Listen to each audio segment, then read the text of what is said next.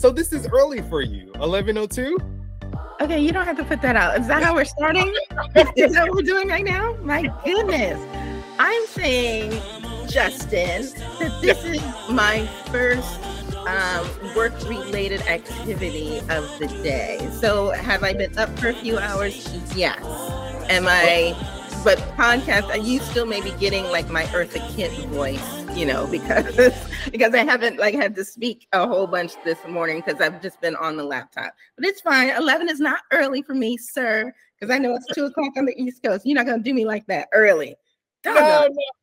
No. Listen, it is fine. And if anything, hopefully this will heighten you up. I mean, we call it a dose of Black joy and caffeine. Well, because the guests that I have on this podcast, they're actually the joy. And I look at myself as the caffeine because I could be a little extra at times, but all with good intent. But with that being said, though, thank you all so much for tuning in.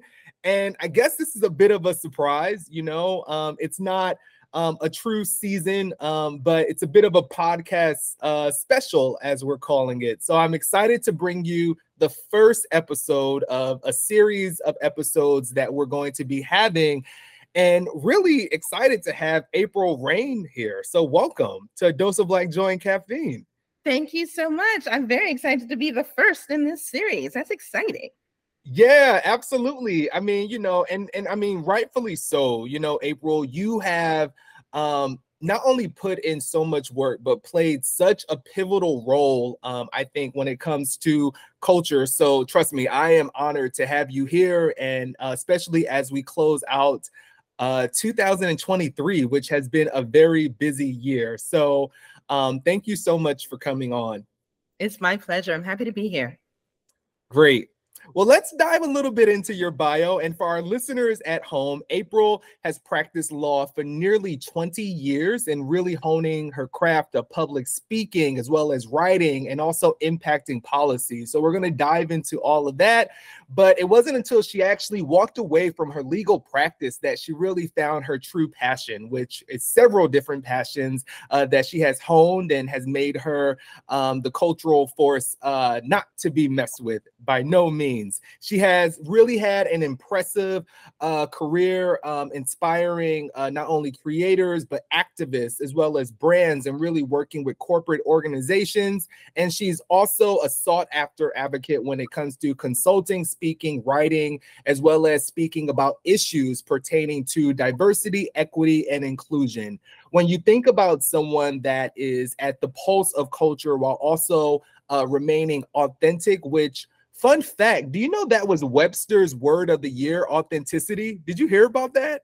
I think that's fantastic. It's necessary. It gets overused quite a bit these days, I think. But yeah, I try to live my life authentically. I don't know how to be anybody else. So you're going to get 100% of me all the time, good and bad. Yeah, yeah, but that's exactly what she does. And her work has definitely been sought after by so many people when it comes to not only talking about things, but also providing change. So welcome to A Dose of Black Joy and Caffeine. Thank you. What your listeners don't know is that we have to pay you for a no. like that. My goodness, that was great. No, please, by no means say that. This is for us, by us. No partner, sponsor, nothing. It is just for the culture, and that's what I love about this. And I've had friends of yours on this show for sure. So I'm excited they're gonna dive into this one.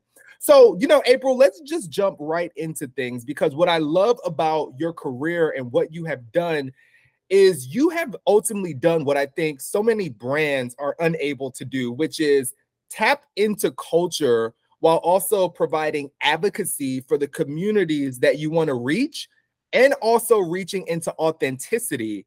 And I want to know now in your career, without giving away too much of your secret sauce, what would you say is like the strategy behind how you approach problem solving when it comes to merging culture along with still answering business problems and or objectives? That's a really great question.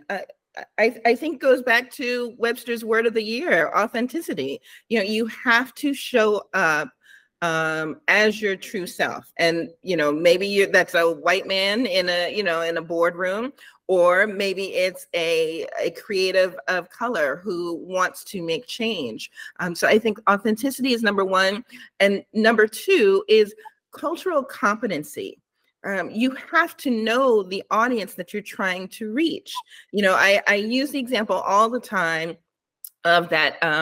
I won't say the brand name, but if there was a soda that thought that they could solve racism with one of those Jenner Kardashian gals. She takes a sip of soda, she high fives a cop, and all is good. And there's rainbows and puppies for everybody, right? Well, yeah. And that commercial received a significant amount of backlash, and it cost millions of dollars to make. And they had to pull the commercial because of the backlash on social media. And that happened because the right people were not in the room. If you had a person of color, especially a Black person in the room, with authority, right? With authority and agency to speak up. So it's not enough just to have a Black person in the room to say you have them, but all they're doing is taking notes, and they don't feel agency or, feel that they have the ability to speak up and say, hey, the emperor's not wearing any clothes or whatever, or y'all are gonna get, dragged on Twitter at that time. Y'all are gonna get dragged on Twitter if you let this fly. So it's people with cultural competency in positions of power who can make decisions, or at least influence decisions.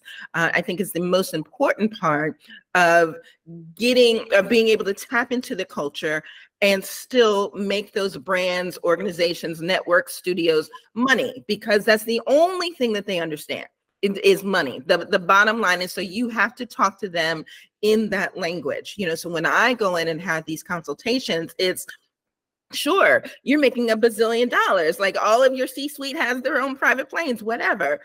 But wouldn't you like to make more? Right. Yeah. And they're like, oh, yeah, of course. But, what do you have for us? It's like, well, hire some Black folks, hire some people of color, hire some trans folks, hire some disabled folks, hire some queer folks, hire the people that you're trying to reach. Right. We know that Black people run the culture. We set the trends. We are the ones that everybody's looking to and then decides to either appreciate or appropriate, right? But if you have the right people in the room who can help influence those decisions, whether they're creatives of color, whether they're folks in the LGBTQ plus community, whether they are disabled folks, that's what's going to make the difference. And so that the brand or studio or whatever shows up authentically when they're having a conversation with their audience. I love that. Thank you so much for talking about that. And I think that, you're absolutely right. It starts with the people around the table, right? And also who you're hiring. So I appreciate you reinforcing that, because for brands that are listening to this, I think it's important. And you also mentioned your consulting work. So really quickly, and we're going to continue this, to learn more about you. What's the best way that people could get in contact with you? I am Reign of April, REIGNOF APRIL, on every social media platform. We're not calling it the new name. It's still Twitter.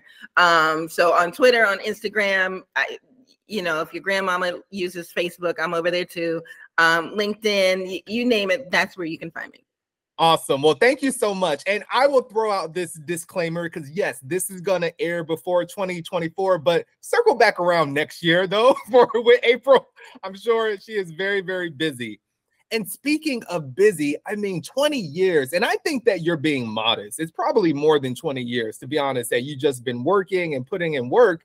And I love to ask this question on this podcast, because it's my reminder to the listeners to take that vacation. And we know that you're not shy of dipping your toes in sand, but what was the last great vacation that you went on?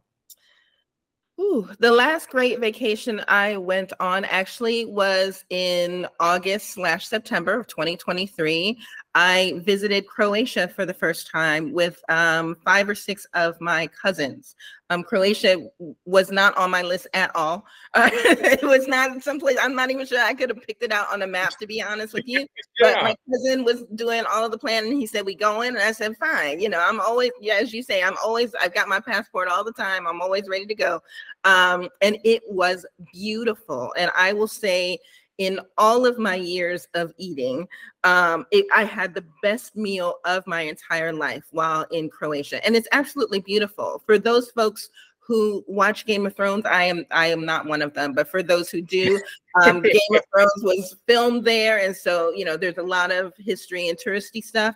But for those of us who did not, it's just a beautiful place. I found it very, and all of us found it very welcoming to people of color. We were 6 Black folks on this trip, and obviously, yes, we stood out, but everybody was very friendly, went out of their way to help, or and they speak English mostly, which is important. If you don't speak, I don't know Croatian. I don't know.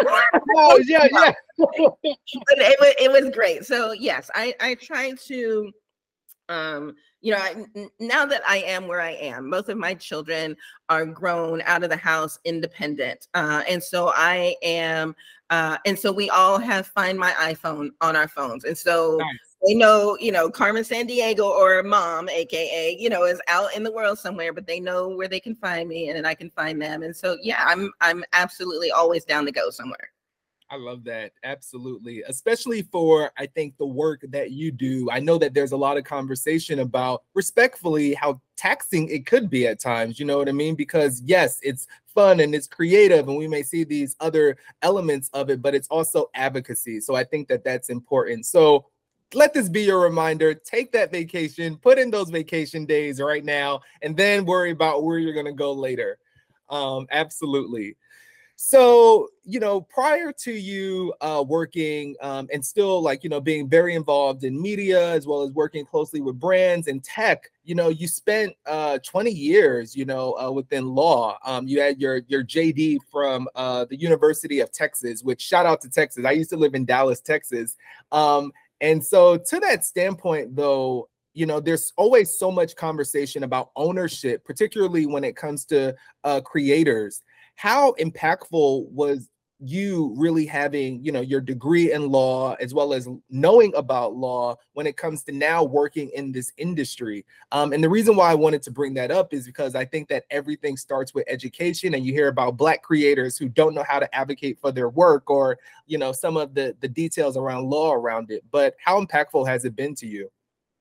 Wait, Justin, you are a really good interviewer. These are questions. I mean, I've done a bazillion podcasts and I've never been asked some of these questions before. So that's fantastic. I am very thankful that I'm not actively practicing law anymore. It was sucking the soul out of me. But to your point, learning about intellectual property, the legal aspects of it, was incredibly important because I want to talk, Prince talked about owning his masters and how important that is. The same concept applies to creators, and now that we have social media, there are really difficult questions. When I created Oscar So White, when I create a hashtag, what am I supposed to do? Do I trademark that? Do I copyright it? What does that mean? when somebody creates a viral TikTok, what did they do and how do you do it after the fact, right? Because once it goes, almost never. There are times when you can sort of massage it so that it happens, but typically you don't know when something is going to go viral until it does. And so how do you protect that horse that is already out of the barn, right? Because what do you do? Because then people can, whatever it's called, clip it and take it and use it and put it on a different platform and all the rest of that stuff. So knowing the difference between a patent and a trademark and a copyright is important for creators. Knowing how to protect your work and also how to monetize your work is important, so that you can get paid for your brilliance. There is an organization out of DC called Take Creative Control. You can find them on the social media platforms, run by Kim Tignor. We'll put it in the notes too. Yes, thank you. Which works with artists and creators to help them protect and monetize their work. Like they literally have lawyers on staff that will help you copyright, your song or your hashtag or whatever it is that you want to do, so that you not only can get the money for it, but also so you can get credit. Which is important sometimes. Social media moves so quickly. And, I've seen, people say, oh, Jada Pinkett Smith created Oscar So White. And I'm like, hold up. Like, she helped amplify it, and that was great, but that was actually me. Does that matter? Sometimes not in the big swing of things, but especially for smaller creators when they're just trying to get their feet off the ground, having attribution can make the difference, especially so a record studio or a brand or whatever knows where to go to find that person to get more of that work. Yes. Yeah, absolutely. I think beautifully said. And so, the amount of education that you've done, yes, we may not have 20 years of, law experience, but I think that it's still about knowing what you're worth, and also too being able to do that. So I appreciate it. So you mentioned Oscar So White, obviously I know that you've had a ton of conversations about it, and we're all so familiar with it. So, we can never stop acknowledging it. And also you as the creator of that, hashtag. But now as we come around, do you feel and think that hashtags still hold the same weight that they once did? Oh, it's a good question. This is going to sound really egotistical, I think, maybe, but I don't think so. And I think that's in part because of the downfall of Twitter, right? There aren't the same people on the same number of people on Twitter. There's not the same quality of conversation on Twitter. And people aren't looking to Twitter the way that they did 5 or 10 years ago. And I think that's unfortunate, because hashtags are a great way to galvanize interest and movement in a particular situation or cause or whatever. I think about Oscar So White, I think about Me Too. There's so many out there that really did, I want to say, change the conversation or amplify the conversation, right? And yes, you can use hashtags on some of the other social media platforms, but it doesn't have the same urgency, and you aren't able to have the same in-depth conversations around the hashtag as we used to on Twitter. So we can blame Elon for all of that. And it's really unfortunate, because hashtags sort of were they helped to level the playing field, right? You didn't have to have, I think I had like 8,000 followers on Twitter when I created Oscar So White, which is still a decent number, but it's not the obscene number that I have now, right? And so hashtags allow anybody who has something to say, and a way to back up what they're saying, to really get the conversation out there in the zeitgeist. And unfortunately, I don't think we have that anymore. Yeah, no, that's well said. And also too, once again, April must have woke up to come on the show very modest, but she says 8,000. It's definitely grown, I think, across the board. But also too, I think that was also a time where it was organic. So most likely, I'm sure you were either at conferences and or rooms, or really forming actual relationships with a lot of these people that are following you, and you weren't purchasing followers either. So I think that should be said. There's a sense of community that was there. So as I mentioned, we're calling this the best of 2023. And I think one of the things that, at least for me, was rather exciting about this year was this was the 50th anniversary of hip hop. Are you a hip hop head? I am a huge hip hop head. Thank you for asking, Justin. Yes, I spent months, literal months, traveling around the country, enjoying various hip hop shows. I am 53 years old. So, when hip hop was born, I was. Wait, so, where? Hold on, wait. Thank you very much. Thank God this is video, audio.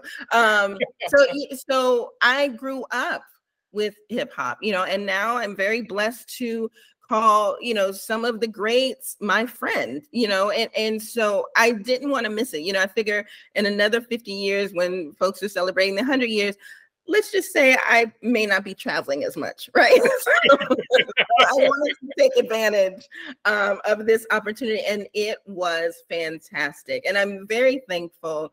I think that, in other genres of music, as the artists get older, there isn't as much attention paid to the age. I think about like the Rolling Stones, and Paul McCartney still singing with the Beatles, and Elton John, and Elton John, yeah. you know, R&B, whatever. But in hip hop, it's like, oh, that's old school. Da, da, da. And it's like, but that's the foundation of everything that has built up. You know, you cannot have a Drake without, you know, Rakim. You know what I mean? So whomever your current favorite, you know, you can't have a Doja Cat without Busta Rhymes. I mean, she took, you know, his music, you know, so whomever your current favorite artist is, you need to look back to, you know, who was the originator of that flow, that style, what have you, and give them their flowers. And, you know, a lot of these folks aren't getting any younger. We've lost so many in the last couple of years. So I was really happy to see all of the concerts and the shows and the events around the country and you know, the stuff on TV as well.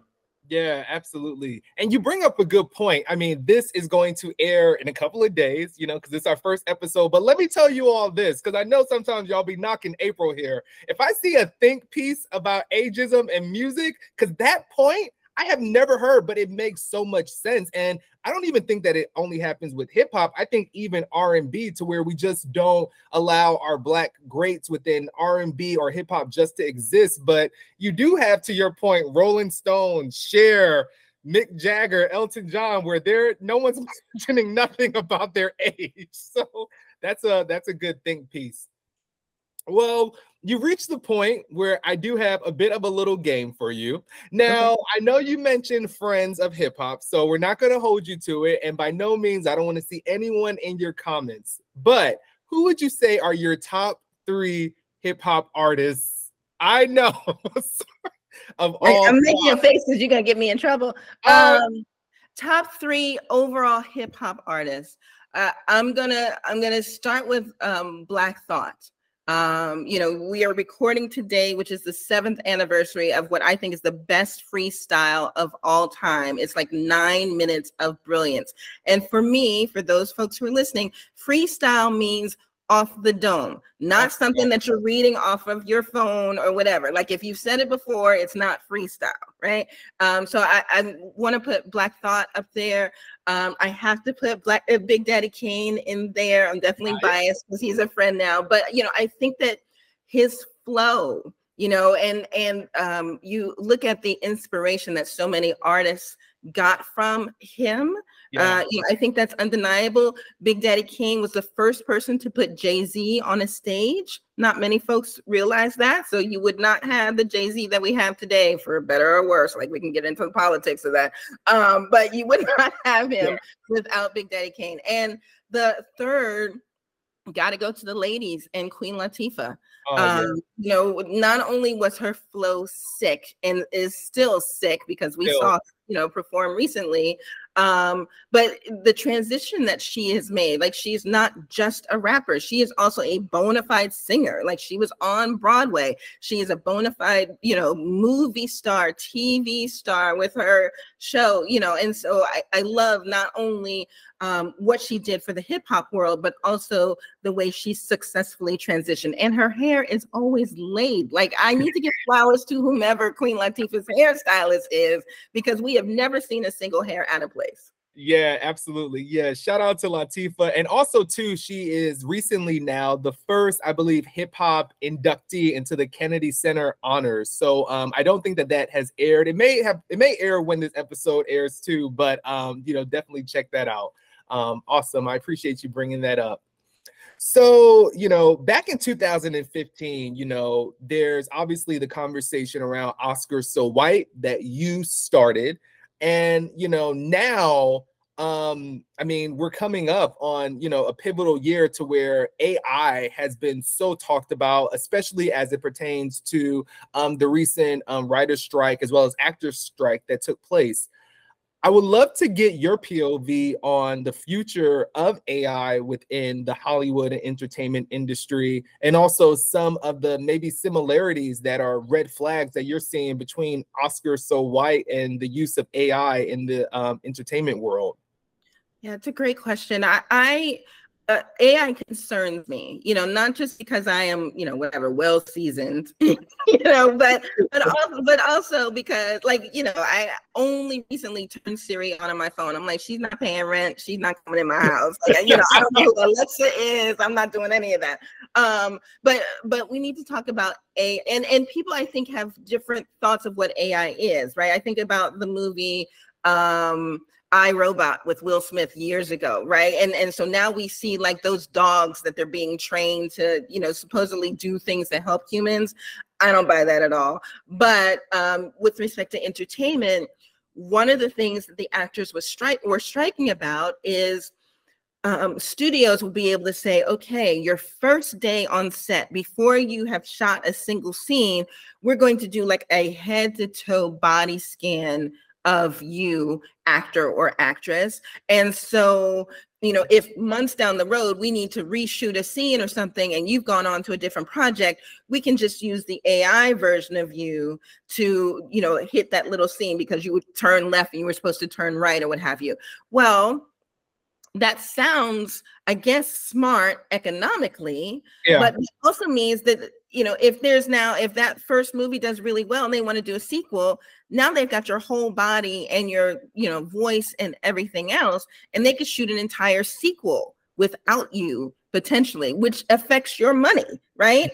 It affects the points that you may get on the film, and and you won't get a salary for it because you've already given away your entire likeness.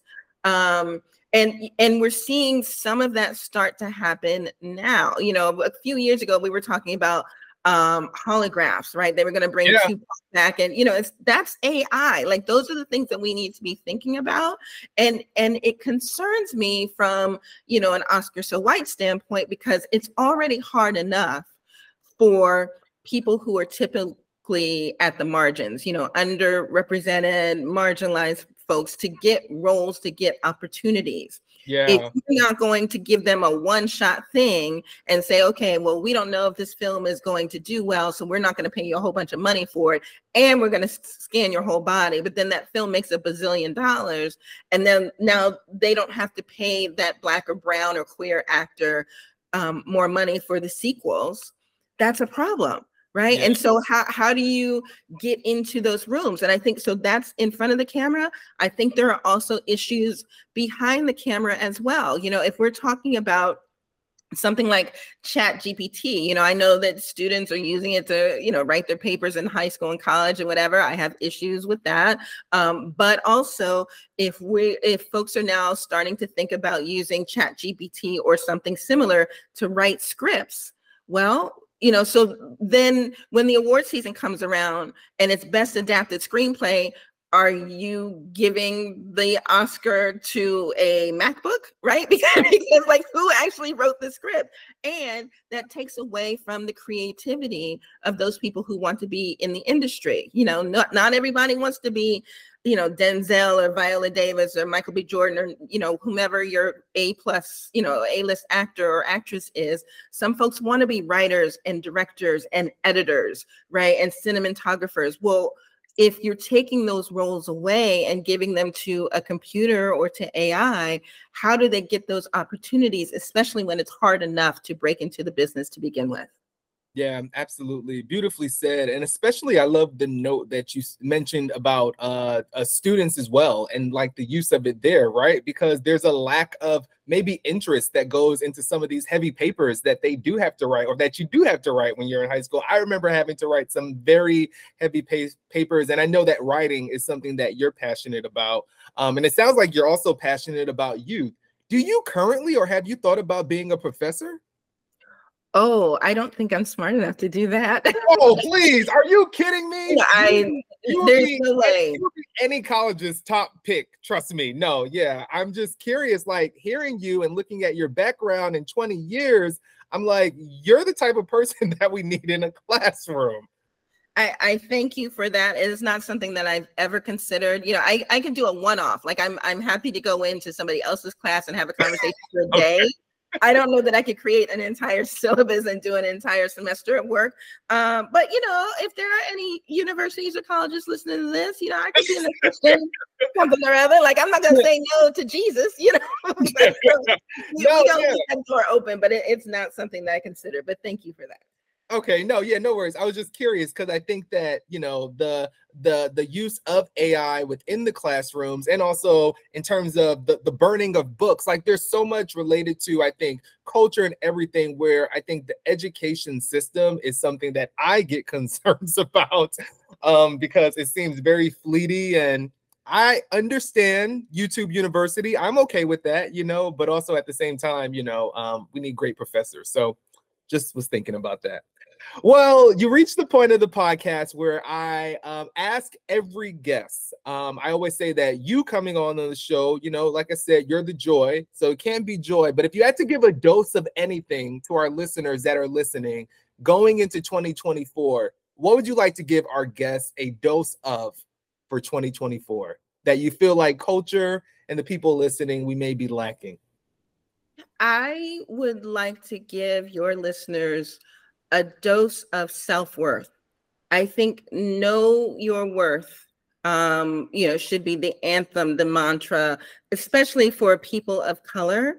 And I want you in 2024 to walk through the world with the confidence of a mediocre white man, because they they show up in spaces that they do not belong. They take all kinds of authority that they have not earned. And so we need to do that.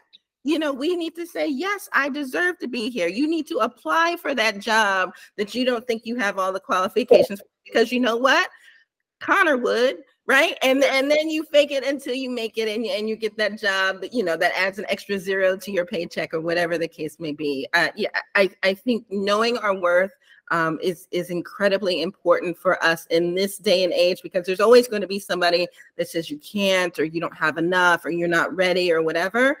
And I say, just put all of that, not even the backseat of your car, put it in the trunk, and let it bounce around in there, but you drive toward your purpose and your goal with confidence. I love that. Thank you so much. Self-worth and confidence. And yes, you all heard it here first. You can have that dose and you can run with it. So along with everything that we mentioned, I mean, I know we're going to need a part 2, but who knows? Maybe it's coming in a book that you have already wrote or that you're writing. You got all kinds of ideas for me, but I do not have for myself. I love this. Yeah, I am doing so much for this. You're going to be like, Justin is putting me to work. It is the end of the year. I'm trying to rest. I'm trying to get some eggnog and just chill. But 2024 is around the corner, so I am not mad at it. Thank you, Justin, for putting all of this positivity in the universe for me. Who knows what may come of it? Yeah, absolutely. Look, let's do it. Why not? But something that I will never forget for 2023, as we're talking about culture, is we have to talk about Spill. Congratulations. I know that you're a senior advisor for that. You and Alphonse have been longtime friends. I've had him on the podcast. I had the opportunity to actually recently meet Kenya. So really fan of just the team and what you all are building there. Talk a little bit about, Spill and the platform for those that are listening. I would say, respectfully, you may be under a rock, but for those that are unfamiliar with the app, can you talk a little bit about it? I would love to. Spill is a social media platform that is visual conversation at the speed of culture. We have 2 Black co-founders. The vast majority of the employees are Black and brown and queer. We are intentionally here for people who are usually pushed to the margins. So at the center of our mission statement is to uplift Black women and queer people. We are also, from the very beginning, thinking about the entire diaspora. We here in the States can be very xenophobic. Nothing happens outside of the contiguous United States, but there's an entire world out there. And so we, are working with already on the ground with folks in Ghana, in other African countries. We're looking at the Philippines, we're looking at India. We're just thinking about bringing everybody into a very safe positive, uplifting space in a way that we haven't had before. To be very clear, this is not Black Twitter 2.0. This is not anything 2.0. This is a brand new idea where at its very foundation, we're thinking about people who are usually the afterthoughts. Yeah, thank you so much for sharing that. And I think it comes at such a crucial point. I mean, I can tell you as the head of global social media and also just brands in general, there's been so much conversation about platforms versus content this last year. Guidance on the platform. Why are we showing up on this platform? What is this platform doing? And I think that that's only going to grow. And so, you know, when you are swimming in spoiled milk, I think it's really hard to come back from that. But when, you know, it's fresh and it's rich and it's brand new, you can only be starting, you know, from an amazing foundation. And I really did love the overall rollout as well as the team. So I'm wishing you all the best for next year. I know it's going to be a big year. It was great. I think the trending moment out of nowhere, you know, and all the amazing wins. So congratulations to you all. Thank you. Yes, and I want to point out, as of today when we're taping, Spill is available on iOS, so in the App Store. And it will be coming before the end of the year. So just depending on when you're listening to the podcast, before the end of 2023, it will be available to everybody, regardless of what phone you hold. It'll be available in the Google Play Store for Android folks too. There will be no more wait lists. You know, so everybody will be able to sign up for Spill by the end of 2023. Wow. You all have heard it here first. We have an exclusive. April, thank you. Thank you. Absolutely. Thank you for providing the opportunity for me to share. No, it's not even that. It's not even that. I'm not even talking about this podcast. I'm just saying thank you for the work that you do. Like, because we appreciate it. We see you, and it truly is an honor to have you on here. So I can't wait to meet you in person. You could also get a dose of whiskey, Justin, too, because he's a lot of fun. But for the people listening at home, any final words before you get out of here? And like I said, first episode of this series. So please tune into the upcoming episodes as well. Yeah, you know, Justin, I think you're doing wonderful work here.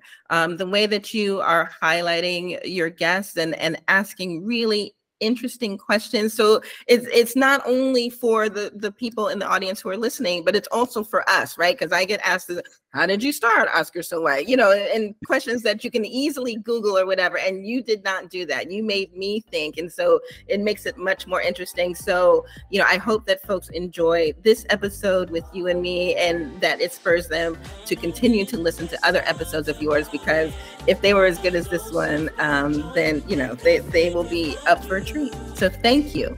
Absolutely. I appreciate that, April. And most importantly, thank you all for listening. As always, stay safe, drink a ton of water, and remember that you, my friend, deserve a dose of Black joy and caffeine. Until next time, I am Adu.